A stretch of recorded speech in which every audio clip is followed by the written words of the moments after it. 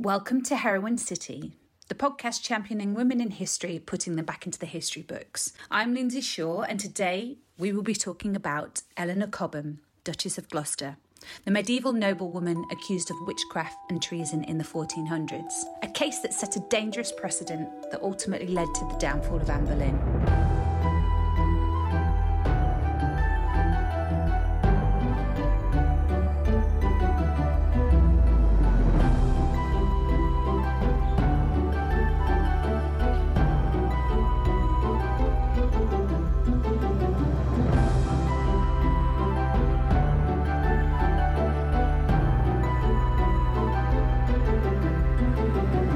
With us in Heroine City today, we have Dr. Ewan Roger, a principal records specialist in the medieval team at the National Archives, specialising in the records of late medieval and early Tudor English government, the central law courts and the secular clergy, with a particular interest in aspects of social, medical, political and material history. Recently, Ewan was head creator on the Treason, People, Power and Plot exhibition currently showing at the National Archives and co-authored the accompanying book, A History of Treason. Welcome to the studio. And it is actually the studio, which makes it a treat for us, in person, the fascinating, wonderful Ewan Roger. Hi, great to be here. Thank you for being here. And you're here to talk about Eleanor Cobham. Yes. Duchess of Gloucester, and someone who I heard about when I read the book Royal Witches by Gemma Holman. And yeah, it fascinated me for a few reasons. One, I'd never really heard of her name before. And two, I had a conversation with a friend who's also into history, and she'd said that she'd heard a woman who had been very lonely and been locked up in Beaumaris Castle. And she was like, oh, I wonder if that's the same person. And we kind of put two and two together and thought, this is really sad and we should know about her and what happened. So I'm going to ask you if it's okay to give us an outline of who Eleanor Cobham was and why she is part of the exhibition that you've curated at the National Archives, which is running right now. Of course, yeah. Eleanor Cobham, as you've already mentioned, was the Duchess of Gloucester in the early 15th century, the first half of the 15th century. And she is married to Humphrey, Duke of Gloucester. She's his second wife and had formerly been his mistress until they get married after his first marriage had been annulled. And her story is absolutely fascinating. It's a story of treason, of magic, astrology and astronomy. Her husband Humphrey is essentially, after 1435, he is the heir presumptive to the throne of England. We've got a young king on the throne, Henry VI, and if he dies childless, which he has no children at this point, then Humphrey will become the king of England as the oldest surviving male. And of course that means that Eleanor will be the queen of England. Their marriage is absolutely fascinating. They are very much a humanist couple. They're interested in intellectual pursuits, in art, in music, in the finer things in life. And they kind of set up a court called La Plaisance at Greenwich, which is the kind of the hub where you want to be. And she is accused of using treasonous magic to predict when the king will die. And so at that point, she will become the Queen of England. Her story is very sad. It's very interesting in how it all works. And her story features at the National Archives in our exhibition, Treason, People, Power and Plot, because it's one of the most interesting stories of treasonous women, I would say, from the 15th century, and how treason charges are used against women and how they struggle to press these charges and they have to find ways to bring her down, essentially. So the general story is we're in 1441. This is the year she's out dining with some companions in Cheapside in London, and she finds that some of her household members have been arrested. The charges aren't quite clear at first, but they've been arrested for treason. And these accomplices, one of them is Roger Bolingbroke. He's the kind of the main person. Thomas Southall is the second, and a man called John Home. And they are accused of using figures to bring down the king's death, kind of creating magical figures, magical crowns, images of the king, but also using necromancy, magical arts and astrology to predict the king's nativity, so to predict when he will die. And Eleanor panics initially and goes into sanctuary at Westminster. And then over the course of the next months, we see various investigations into what has happened, and they try and work out what they can put her and her associates on trial for. So arrest them, then think about what it is that they're arresting them for. Yeah, with Roger Bolingbroke, they actually don't arrest him straight away. They arrest Thomas Southall straight away, but Bolingbroke they kind of put under observation to see if he implicates anyone else in his crimes. Wow. Okay. You said that their relationship was interesting in that it was a love match. That, again, stands out in her story. And do you think that that start, the way that they came together, because she was his mistress and because she was of lower status than you would expect a wife of a duke to be, do you think that that was one of the issues that meant that she was a target in this way? Very much so. I think there is contention around this match. There is feeling that it's not the done thing. There is a note of caution I would sound here, is that a lot of Eleanor's story is kind of warped through 15th century perceptions of her, particularly after the trials have taken place and in the aftermath of all of this. So we do have to take contemporary perceptions with a slight pinch of salt, but I think we do definitely see her ambition shining through. There's one letter from the 1430s where someone is petitioning the crown, essentially, for the redress of a complaint. And normally you would petition the Chancellor or you petition the crown directly. And someone petitions Eleanor Cobham. I've got a quote here. So they address this petition to the right high and full mighty Princess and full gracious Lady Duchess of Gloucester. I think there's no contention that she is ambitious. She wants to be going places. She wants to develop this court around her. So I think that there's that element to it. And there's also a very clear interest in the occult, interest in astronomy, astrology, medicine. We can see from the library of Humphrey, Duke of Gloucester, that they have lots of books that are kind of interested in dabbling in these arts. So in a way, there is this contention, but at the same time, she has got a clear interest in these things and is exploring them. Yeah, let's come back to that. They were popular, weren't they? And they did have a lot of gatherings at La Plaisance. One of the things that I heard in the book, and it always struck me, was when they did get accused and they were in prison, some of the locals did make a noise about it. They weren't happy, which is quite interesting because you wouldn't expect that a person in the street would do that, put themselves in danger by verbalising maybe how they were feeling. There is a moment where a woman shouts to Henry VI. Yeah. She says, "You're stupid and the whole of England knows that you're stupid," or "You're a fool and the whole of England knows that you're a fool." Kind of, the translation slightly could be either. This is in the aftermath of the trial. The king's riding across Blackheath and he is literally accosted by this woman. Now, again, we have to be very careful with this. Some accounts state that she might have had mental health concerns, and we simply don't know. But she's actually given a warning. Do you know who you're speaking to? And she says, yes. And I'm talking to that person. And it's very clear that she is supportive of Eleanor. She says, send Eleanor back to her husband. I guess we'll talk about why that's the case shortly. But there is real commitment, real interest, real devotion from their wider court and their wider household. And we see later on attempts to break Eleanor out of prison at various points by members of this retinue. So that they clearly invoke very strong reactions, both for and against. That's probably why, again, it ruffled a lot of feathers because they were so popular. Popular, powerful.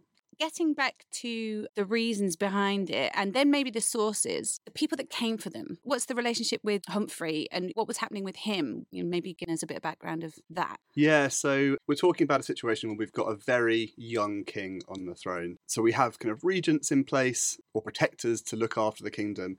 And there's a real power struggle that goes on in the 1420s, 30s around who's the top person in the council, who has the control, particularly who's influencing the ongoing war with the French. Does England fight the French? Do they make concessions? And there's a lot of back and forth, and Humphrey is very much at the heart of this, particularly from 1435 when his older brother dies and Humphrey takes over control and that protector role.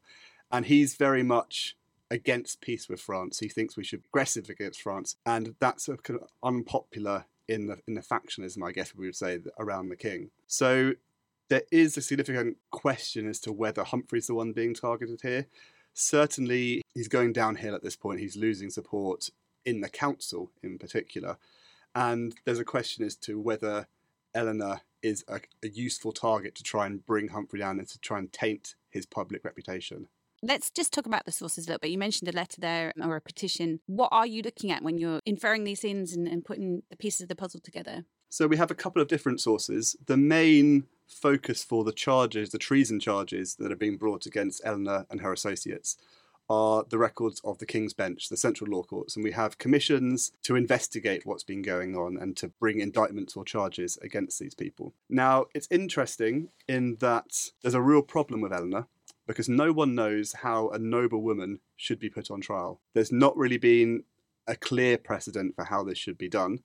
And so they take an approach which is to have two separate tribunals going on at the same time, a religious tribunal and a secular or the lay courts, their investigation. And at the National Archives, we hold the records of the secular investigation, not the religious investigation. So we're seeing essentially half of the story going on. Now, of course, alongside all of this, we've got chronicle accounts, which, again, they're really useful in providing some of the colour, but they can be quite troublesome in how they're depicting this.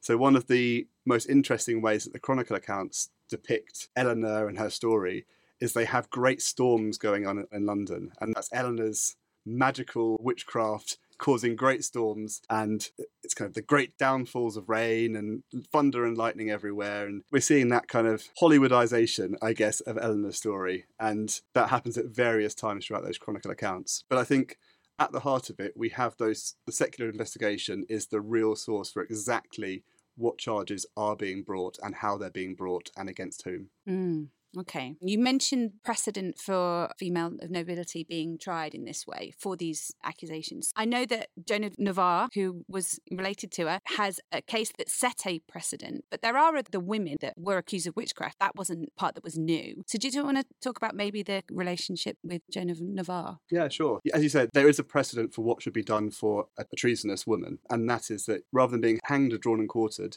a woman would be burned to death instead as a traitor. But the problem is less around the execution, it's around the trial process. So for men, it's very clear how a noble man should be put on trial. It's defined in Magna Carta as being tried by a jury of his peers. That's very clear. With a woman, it's not clear whether that would be the same. There's been no precedent in that sense. Now, as you say, Joan of Navarre is a really interesting precedent as a noble woman accused of treason by witchcraft. So Joan of Navarre is the second wife of Henry IV, so the stepmother to Henry V, and her accusations come after Henry IV's death, so during her stepson's reign in 1419. And what we have in her situation is her confessor, a man named John Randolph, accuses her of using treasonous magic to compass and imagine the death of Henry V. Now, this is at a time when there's a real concern about people using necromancy and magic against the king. Actually, shortly before she's accused, the Archbishop of Canterbury, I believe, sends out a letter to all the bishops of the country saying, please pray for the king against this necromancy that's being used against him. So there's a real fear that this is being dwelling and bubbling up in the country. And it's almost a kind of a frenzy that builds up, and Joan is caught in the middle of this. But interestingly, she's never put on trial. She is imprisoned till 1422, so about 3 years in prison. She's treated exceptionally well when she's imprisoned. She's given gifts. She's very well looked after. And there's a sense, I think, that Henry V is potentially using this as a means of gaining money, accessing money for the war effort. Joan has quite a large dowry, which is confiscated while she's imprisoned, and it would have been quite useful for Henry in financing the war with France. Shortly before he dies, he actually releases Joan, so she's never put on trial, and she reclaims her dowry eventually and goes on to live a normal life. So they've kind of tested the waters, but they've fudged it essentially and just kept her in prison without charge and then let her go. So that's the kind of interesting link, I think, between Joan and Eleanor, is that with Eleanor, they kind of want to put her on trial more and they want to take that step. They're not sure exactly how to do it, and they have to, again, fudge the issue. And actually, when Joan of Navarre gets pardoned, it's when Henry V is dying. Yes, yeah. And it feels like he feels guilty and he needs to get that off his chest. And actually, the document you talked about that pardons her, he doesn't mention what the accusations are. Yeah. It's like, those things that we accused of her, you all know. Yeah, so she's accused of using witchcraft in a treasonous way, but because she's never put on trial, there's never that actual, this is treasonous. So it's treason, but without a trial, it's not a formal charge, right? I would say. So I think it is a concern about magic and necromancy, but magic and necromancy being used in a bad way. So magic at this time is kind of allowed to pass. Formally, it's not a good thing, but it's overlooked in a lot of cases. You have records from the church courts in London, for example, where people are getting very small fines for summoning spirits, and it's overlooked, except when you have these wider spread fears around the country and then the authorities feel they have to act. And this is at a time when we're seeing a lot of turmoil and unrest in religious practice in England. So we have the rise of the Lollards in the kind of early 15th century.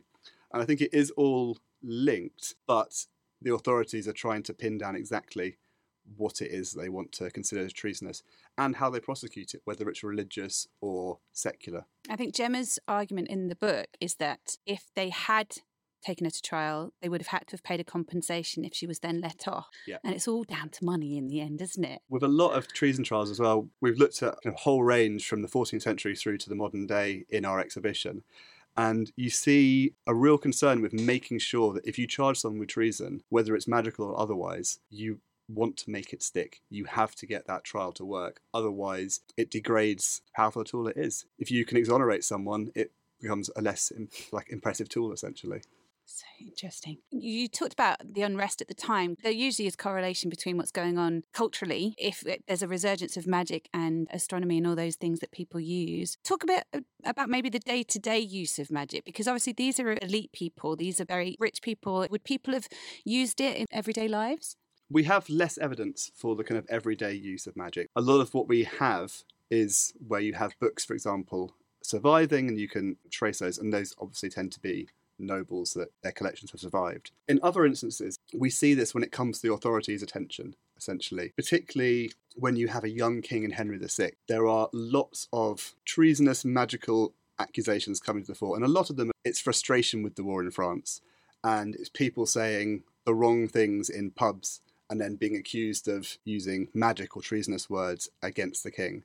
And you have lots of these plots. So there's one, for example, where you have a mole catcher from Kent, a man named Robert Goodgroom, and he is accused of using necromancy and magic to make a poison against the king, and the most powerful poison in the world is described as being. So that's kind of the dangerous use of magic that we see coming to the fore. And I think we do have to take some of that, again, with a small pinch of salt, because when it comes out in the records, it's often what are called approvers' appeals. So this is someone essentially grassing up a bunch of other people in order to get themselves off of a crime, often quite a petty crime. In Goodgroom's example, he's found robbing churches, and he spins this whole elaborate tale of magic and necromancy and poison and treason, and they investigate it, and none of it's found to be true at all. So we do have to take those with a slight pinch of salt. But there's also far more daily use and more normalised use of what we might term magic. We have what's called thief magic, which is magic being used to try and find goods that have been stolen or goods that have been lost. And again, that's kind of deemed to be an okay magical act, and it's very much overlooked. But then we also have, I would say, more medical, social uses of magic. We have fertility potions, we have love magic, we have fertility magic. And all of this is what we might today think of as, I guess, a more medical use. It's a wariness of what this knowledge is, where it's coming from, how it's being used. And again, it's often left to fly under the radar slightly because it's not deemed to be too dangerous. But in cases like Eleanor Cobham's, when it comes to the fore in a much more prominent way, it's stomped down on quite quickly. I was going to mention medicine and the fact that doctors had to know about astronomy and all these other things because they thought it was all mixed up in the same thing. Yeah, horoscopes are a big thing in the 15th century in particular. And what's quite interesting about Eleanor Cobham's case is that actually it's not the fact that they've cast a horoscope for the king, her associates. It's not that act itself is not the problem. It's that they've done this without permission, possibly of melancholy. And that's a treasonous act. That's a dangerous act. Doing it without permission and then passing on that information. And actually, the king gets his astrologers to cast his own horoscope after this terrible one has been found to reassure him that he's not going to die next year after all. So she's got these experts. Who are they in her world that she's going to talk to and discuss these things with? They're all churchmen who are around her circle. Thomas Southwell is her physician, and Roger Bolingbroke, who's an Oxford-educated doctor. He's very well thought of, and he's part of her kind of religious household. And they are in the secular indictments that we have against them. And I should say, Eleanor is never actually put on trial as a main party in these indictments. She's an accessory only because, as I say, they don't know how to put a noble woman on trial. And what they're accused of doing is creating figures of the king, but also summoning demons and malign spirits of the ground and of the air, who are then put to work out this horoscope. Then, as I say, they go and pass on this information. A horoscope is a fairly normalised astrological calculation at this time, but it's creating it in a slightly dodgy way in the first place, and then disseminating that information is the real danger. And it seemingly is deemed to be quite dangerous. So Bolingbroke's the main party, but Southwell and a man called John Home are there essentially chanting protective masses in the background to keep them safe from these spirits. It describes a circle on the ground in which Bolingbroke stands, and he's protected within that circle by the masses that they're singing. So it's elements of religion, but also astrology all being drawn together in their actions. Another thing we should probably mention is the fact that Eleanor actually had a really good relationship, so it seems, with Henry VI as well. So that in some ways may have kept her a little bit at arm's length to all of the accusations. Do you think, is that there in the evidence? It's really hard to tease out of the evidence, because I say Eleanor is only ever named as encouraging the men in doing these actions. She promises them great gifts and promotions if they'll do this. But I think we definitely can see both Eleanor and Humphrey as being quite close to the king. And of course, they've got very similar interests. At this time, Henry VI is founding Eton College and various other similar educational foundations. And that's very much in line with the humanist thinking at La Plaisance. It's all similar. But I think Henry VI is someone who is very much surrounded by a council, particularly at this point. He's very young and he's not quite as powerful, potentially, as other kings might have been. We should probably talk about where the Witch of Eye, Marjorie Jourdain, comes in, because we've mentioned these gentlemen academics that are scholars are around Eleanor, but what about Marjorie Jourdain, who I find fascinating? So please tell me everything you know about her. Marjorie Jourdain is absolutely fascinating, and she is essentially the person that brings down Eleanor ultimately, because she's known as the Witch Next Eye, and she clearly is a go-to person for certain members of the court, particularly when it comes to fertility magic or love magic. And it's at the point when she is brought before the religious tribunal and gives evidence against Eleanor that she really starts to find herself in trouble. So she's in the religious tribunal. We have a series of accusations brought against her, and she kind of admits to some of them. And the ones she admits to are that she had gone to Marjorie and had sought medicines and magic to conceive a child. And she can't really deny that. Seems to be the case. It seems to be accurate. And that's the really difficult point. And Marjorie at this point has been active for about 10 years at least. We know that in the 1430s, she'd been arrested and put into custody at Windsor Castle, and it is released a few years later, basically on the obligation that she won't do it again. She abjures her heresies and is allowed to go free, but she has to say, I will not do this kind of magic again. And we get a lot of poems coming out after the case about the main protagonists, and they're what are called mirror for magistrates models. They're kind of a moralising tale. They discuss Eleanor very much so. They're stories about being on fate's wheel and having highs and having lows. They are hugely misogynistic, particularly when it comes to Eleanor. But there is a really interesting quote here that I've got from one of them, which talks about the Witch of Eye, Marjorie Jourdain. So it says, there was a beldame called the Witch of Eye.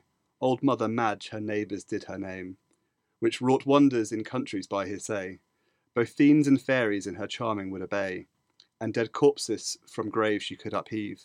Such an enchantress as that time had no peer. So we're getting a sense of how she's perceived in England in this kind of in these stories. But she clearly has these close connections with people like Eleanor, and it's that finally brings kind of case crashing down. So we should say Eye was an area next to Westminster. Yeah, so she would have been right on the doorstep of the court at Westminster, and the fact she's arrested in Windsor makes me think that she's in the kind of vicinity into the court at various points. She's well connected. I always think when these things come up, you kind of think she was arrested already. She had to promise that she wasn't going to do it again. And you're like, why is she still in the middle of all this doing things that potentially leave her vulnerable to these kind of accusations? And let's face it, a horrible, horrible death potentially. Why would she keep going back? But a lot of that's to do with the fact that she was really good at what she did, and actually it was well paid, wasn't it? Yeah, and prior to kind of Eleanor's case coming crashing down, her and Humphrey were very well connected at court, and Humphrey was riding high for a lot of the period. So Jourdain would have been protected in that role as well at the same time. It's as things start to come crashing down for everyone else, she's kind of brought with them, comes down by association. Collateral damage. Do you think if it was her first time at court, she might have got, because that was often the case, wasn't it, that they'd get one chance to kind of not do it again, yeah. But the second time they came down really hard on them. Yeah, so that's why in Windsor she's released, she pays a financial sum and is released, but this second charge is what condemns her to being burnt, unfortunately. Yeah, and that was at Smithfields, was it? Yeah. Wow.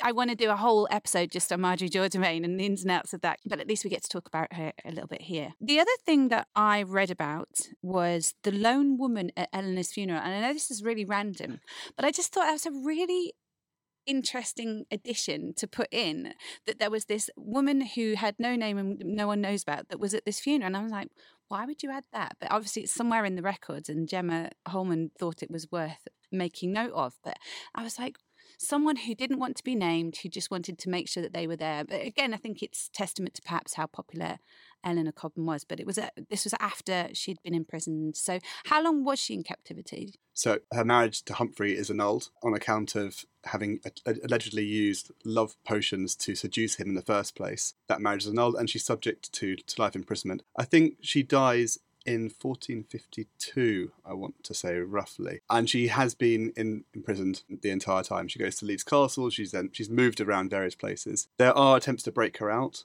She also tries to escape on certain occasions or to resist being moved to new places. She feigns illness quite a lot. And actually some of her keepers are told, if she says she's ill, don't believe her, she's just trying to escape, or trying to not be put in a more secure fortified castle. That happens at various points when she's being moved. So she is essentially subject to life imprisonment, ends up on... Beaumaris. It is Beaumaris, yeah. So she's subject to life imprisonment, is moved around these various places, and then sadly dies. I'm not sure whether we can fully say that there was a lone woman. She becomes a really popular figure in the literature, the contemporary literature in the 15th century.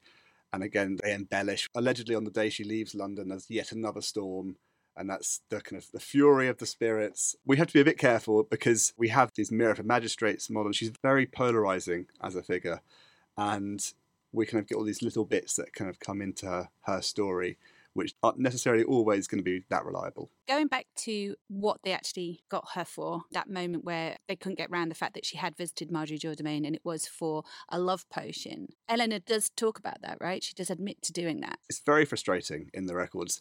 She is accused of a certain number of charges, and she admits to, I think, 5 or 6 of them. But it doesn't tell you which 5 or 6 she has admitted to in the sources, because we don't have that religious tribunal, the records of that. We don't know exactly what she's admitting to, but it does seem to be related to Marjorie Jourdain. The fact they annul her marriage is very much indicative, I think, that it was these charges. And there does seem to be a discussion of what's treasonous about them. Is there anything treasonous about them? And ultimately, they slightly fudge it and they say, do public penance, we'll annul your marriage, and life imprisonment. In the aftermath of her case, they do change the law and they bring in new legislation for how to put a noble woman on trial. And it's the same as for a man. So you are tried by a jury of your male peers. So there's the gender imbalance there, but they now finally grasp that nettle and bring in new legislation. So it's all inference then. What you're saying is because you can't know for sure. What Gemma argues is it was because there were magic forces at work when Eleanor and Humphrey got together. The idea is that it wasn't a true love match. It was actually this love potion and magic that was bringing them together. And that ties up the idea that she was a woman of lower status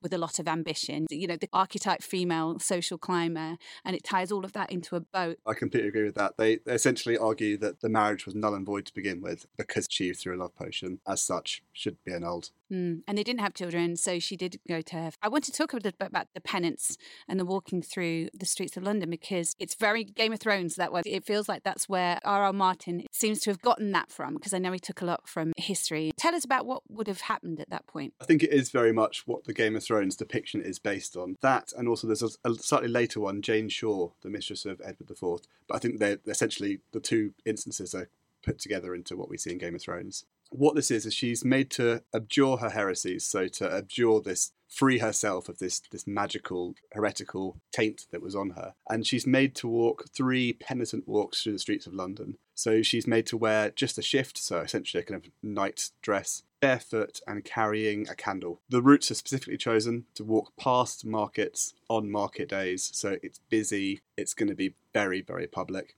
The guards that are with her are told that people aren't allowed to molest her, but also shouldn't show her any dignity. So it's very much don't come attack her, but yeah, don't show her any dignity. It's very much meant to be penitent, shameful. And on each of these walks, I actually mapped them out when we were planning this exhibition. You can do the walks through the streets of London based on the same routes. They're all about 15 minutes long if you were to walk kind of normal pace, but obviously in a penitent fashion, that's not what you would do. And they all go from the river past busy market areas, so through Cheapside in London, for example, past Leadenhall Market, for example. And each of them ends in a church where she is to light the candle, offer the candle, and pray for her soul, essentially. And this is very much meant to be a very public display of shame, and it's reflected as well in some of these Mirror for Magistrates poems that come out afterwards.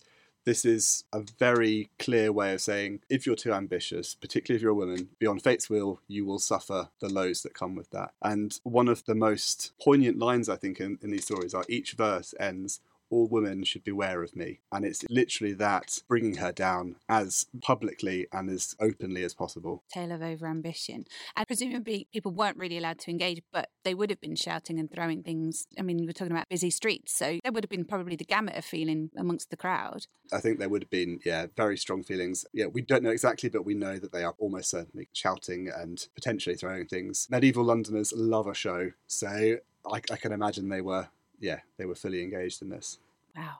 Okay. And subsequently that's been painted, hasn't it? That moment where Eleanor's walking through the streets. You see, it captures the imagination. So you can see why it's then retold in these different ways. Getting on to really how she's remembered, I should mention Leeds Castle. Was that the first place they put her under house arrest? Not quite the first. Okay. That's the kind of the first secure place that she is taken to. Which is where Joan of Navarre was. Yes. So that's the reason I know about Eleanor Cobham, because I went to Leeds. And the only thing that was there for me to see about these stories that I knew were connected to it was Gemma Holman's book. So I hope Joan of Navarre and Eleanor get some airtime and get some kind of recognition at Leeds Castle, because I think that's just one space where so many amazingly interesting things have happened with women. And obviously it's been owned by 6 women in their own right. So that in itself. Her legacy. So you said that it was in the ether and people talked about it. It had a polarising effect on people, because obviously people weren't happy about the fact that this is how she'd been treated, and Humphrey. And actually we should probably say what happened to him as well. But at that point where they'd been split up, what happened to Humphrey? Yeah, a few years later, he himself is brought in on treason charges. So it's very much, this is his downfall. There's little doubt that Eleanor is a big step in trying to discredit him, particularly in the council, to try and bring him down. So yeah, it's not a particularly happy outcome for either of them. Yeah, divide and conquer, because they were a power couple, weren't they? Yeah, definitely, yeah. How would you say,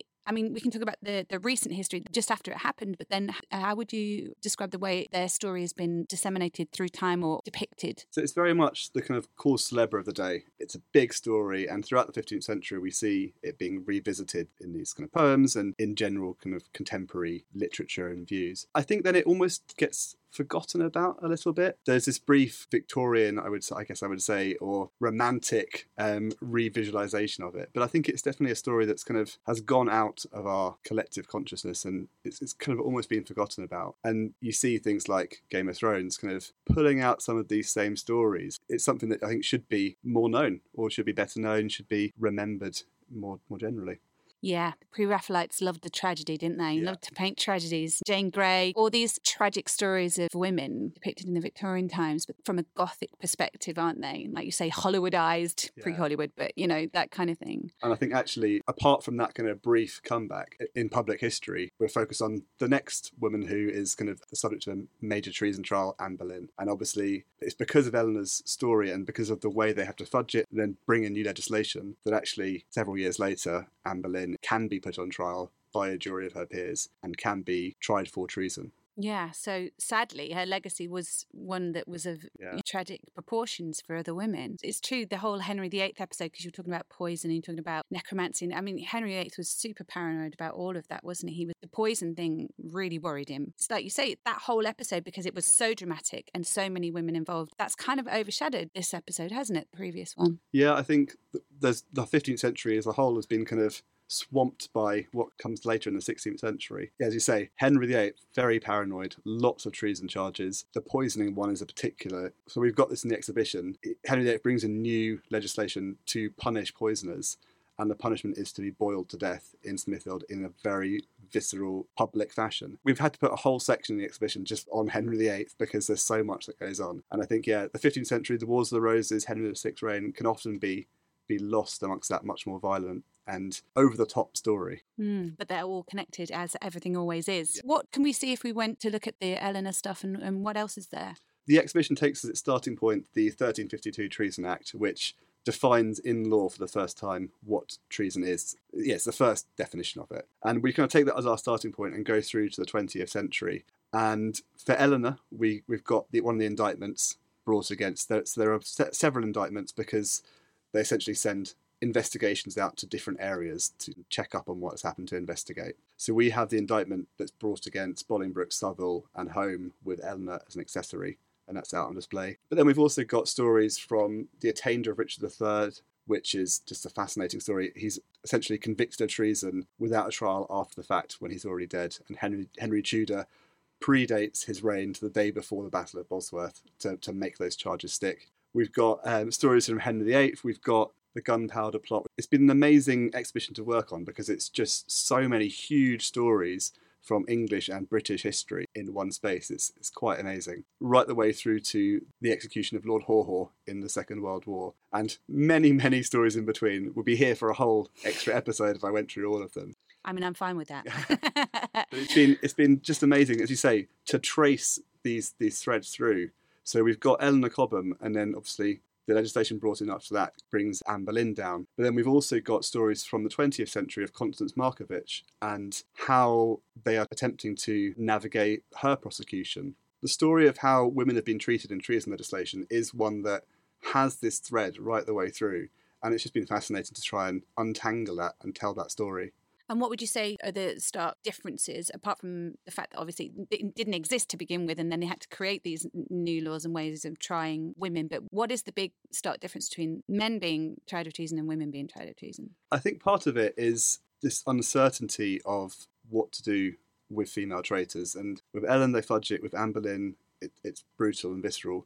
With Constance Markievicz, again, that she's spared, and it says in the document she's spared essentially only on account of her sex. I think there's this concern about how women are treated, and I think part of that is to do with the punishment of being burned being such a violent act. When that's actually abolished in the 18th century in 1790, there's an amazing story that I've been tracing recently. It's not in the exhibition, but it's kind of parallel to one of the events that we're going to be talking about, which is about executions and punishments. The last woman to be accused of treason before they bring in this act which abolishes burning as the punishment, her sentence is essentially commuted several times to make sure that they don't burn her. So she's the last person, and they say, we'll do it next week, we'll do it next week, we'll do it next week, just to make sure that act is passed. So I think there is this real concern how to deal with female traitors, which I think is to do with the form of execution in part. And also, I think that's partly why Anne Boleyn didn't believe it was going to happen. Like, she didn't actually believe she would be executed until the very last moment. Yeah, because it hadn't happened before to a queen in that way.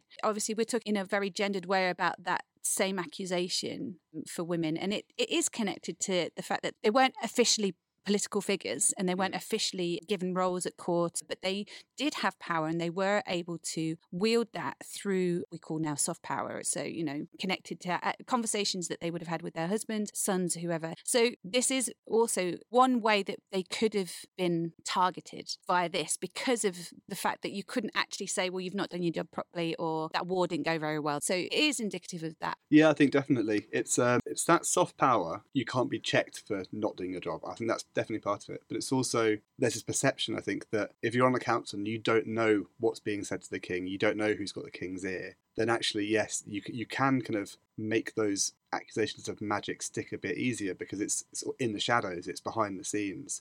And I think that's why we see magic being used against women in this way. I think it's obviously not always women involved, but there is noble women in particular being around the king and having, particularly when the king is such a young monarch and is going to be talking to people, he's going to be having those female influences in his life. And that kind of soft power, it works both ways. It can be a useful way of getting the king's ear, but it can also be a way to draw target on your own back. So I look forward to that new exhibition as well then. Is that like an arm of what you're doing? We're doing a series of Meet the Curator 10-minute tours where you'll get to see the exhibition but also investigate extra angles to those stories. And we haven't quite got dates for those yet, but they'll be coming out soon. We'll keep an eye out on the website. Thank you. We're talking a little bit about her legacy, good and bad. And obviously some of those factors are not anything to do with what she would have wanted to put out there. I mean, she was a victim of the circumstances in many ways. How do you think Eleanor would have wanted to be remembered, do you think? I think from the examples of the Pleasance and the court they were building there I think it would be humanistic, intellectual. It's really hard to say, but a legacy along those lines is, I think, what she would have. I mean, maybe that wasn't quite ambitious enough for her. Maybe she'd like to be remembered as queen. We can't really tell with that front. We know she is a big personality. She is ambitious, but has also kind of got this real grounding in learning and intellectualism, in, as I say, the good things in life. And people clearly liked her as well as really hated her. It's obviously really hard to get into the head of someone who lived 600 years ago, but I think that kind of humanistic learning is probably what she would have liked her legacy to be. Yeah, and I think a fully rounded picture of this woman connected to witchcraft and treason is one of those things that we're trying to achieve, isn't it, nowadays? It's a three-dimensional picture rather than just a two-dimensional one. So I think that's what this podcast is all about. Yeah, definitely. Cool. What about depictions of her? We've talked about painting. How else has she been depicted through time? Is she in any films? Is she in any TV series? Not really. You get this take on her story with Game of Thrones, but otherwise she doesn't really appear as often as you might expect. I mean, it's a fascinating story. You've got treason, you've got magic, you've got spirits being summoned. It's probably part of this fact that the 15th century has almost been overlooked a little bit. And when you talk about the 15th century, you have then more and more charges of witchcraft and treasonous witchcraft against women being brought during the Wars of the Roses. So Elizabeth Woodville and her mother. And I think it becomes almost, normalised is the wrong word, but it becomes more common. I think we would potentially think of those later accusations of magical treason rather than the earlier ones, just because they fudge it essentially with Eleanor and there's no real resolution. It's kind of just put on the back burner. Yeah, you're right. And she's right in the middle of all these big stories that have been told again and again. So you've got Agincourt and Henry V and everything that happened there. And after that, you've got Richard III and you've got all these other things that people talk about. And it just gets lost in that timeline, doesn't it? And then you've got the Tudors, the big Tudors with in capitals. She gets mentioned. I think she must have had an effect in the psyche of these people that followed on from her because it was such a big deal at the time. But then it gets lost in the retelling of all these other incidents, doesn't it? Yeah, or kind of accumulated into this general idea of Elizabeth Woodville as a royal witch, when actually it's a bit more subtle than that. Definitely needs to be a film or a series. You can see Marjorie Jourdain there and Eleanor. That would be fascinating to see depicted on screen. I'll have a think about who I think should play them. Do you have an interesting fact about Eleanor or any anecdote that you could tell us maybe to round off? Yeah, so we mentioned it earlier, but I think the story of Juliana Ridligo, the woman who accosts Henry VI riding across Blackheath, is just, it really sums up that polarising effect that Eleanor had on people around her, and Humphrey as well, because it's such a statement that's being made. And this woman is, it's not a very light fact because she has a horrific death as a consequence of this. She, after accosting the king and saying, "You're stupid and the whole of England knows you're stupid," and send Eleanor back to her husband who you kept her away from, after being given that first chance to retract her words, she is arrested and taken to the Tower of London, but she refuses to enter a plea of guilty or not guilty to any charges that have been brought against her. And she is made to suffer what's called peine forte et dure, which is long and powerful pain, essentially. And what this is, you are made to lie again in a shift, in a kind of a groove in the floor, and you're only to be fed bits of bread, very occasional bits of water, and only on opposite days. And they essentially put weights on your chest and keep adding the weights until you either enter a plea or you die. And for Juliana, she opts for the latter, and she dies from this process. And I think it's obviously a horrific way to die, and it's a horrific story, but I think it does show how committed this woman potentially is to Eleanor, that she's willing to undergo this. And obviously we mentioned earlier there may be other concerns there as well, but it's just a very powerful story, I think. I think it is, and I think that's one of the reasons why I mentioned it as well, because it sticks with you when you hear it, because this is someone who didn't have to do it. She went out of her way to say what she wanted to say to the king. Yeah. That's impressive in itself. And then, like you say, we don't know whether she had mental problems or she didn't, but it's carried through time, hasn't it? That story, we're still talking about it now because it's moving. Yeah, and we've got the records of that at the National Archives, and it just reading through it when I was preparing this exhibition, it's a very kind of small note at the end which says what has happened to her, but it's a very powerful one. Extremely. I'm glad we're going to end on that. Thank you very much, Ewan, for being here. And I'm going to hotfoot it down the road to the National Archives and go and look at that exhibition, because it sounds like a really fascinating way to tie in different incidents, looking at that one thread through them all. Yeah. Well, you've got to the 6th of April when we will be closing, so get down before then if you can. Done. I'm on my way. Thank you very much for being here today. Thanks for inviting me. Come back again and talk about all the other things we mentioned, Definitely. please. All right. See you soon.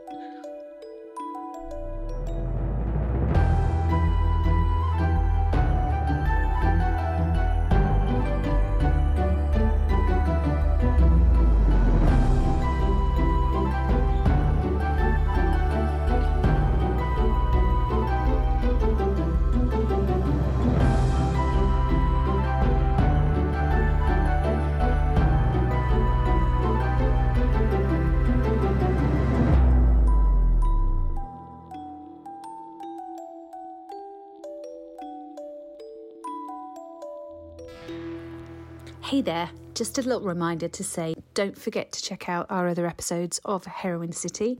We've got one on Pamela Colman-Smith, we've got one on Bess of Hardwick, notable Northern English women, and many, many more. Please subscribe and rate us wherever you listen to your podcasts. Tell your friends, tell your mum, tell your sisters, tell whoever you think will enjoy these amazing stories of women in history. Oh, and don't forget to go over to our Instagram account, which is heroine_city. And we'll see you very soon.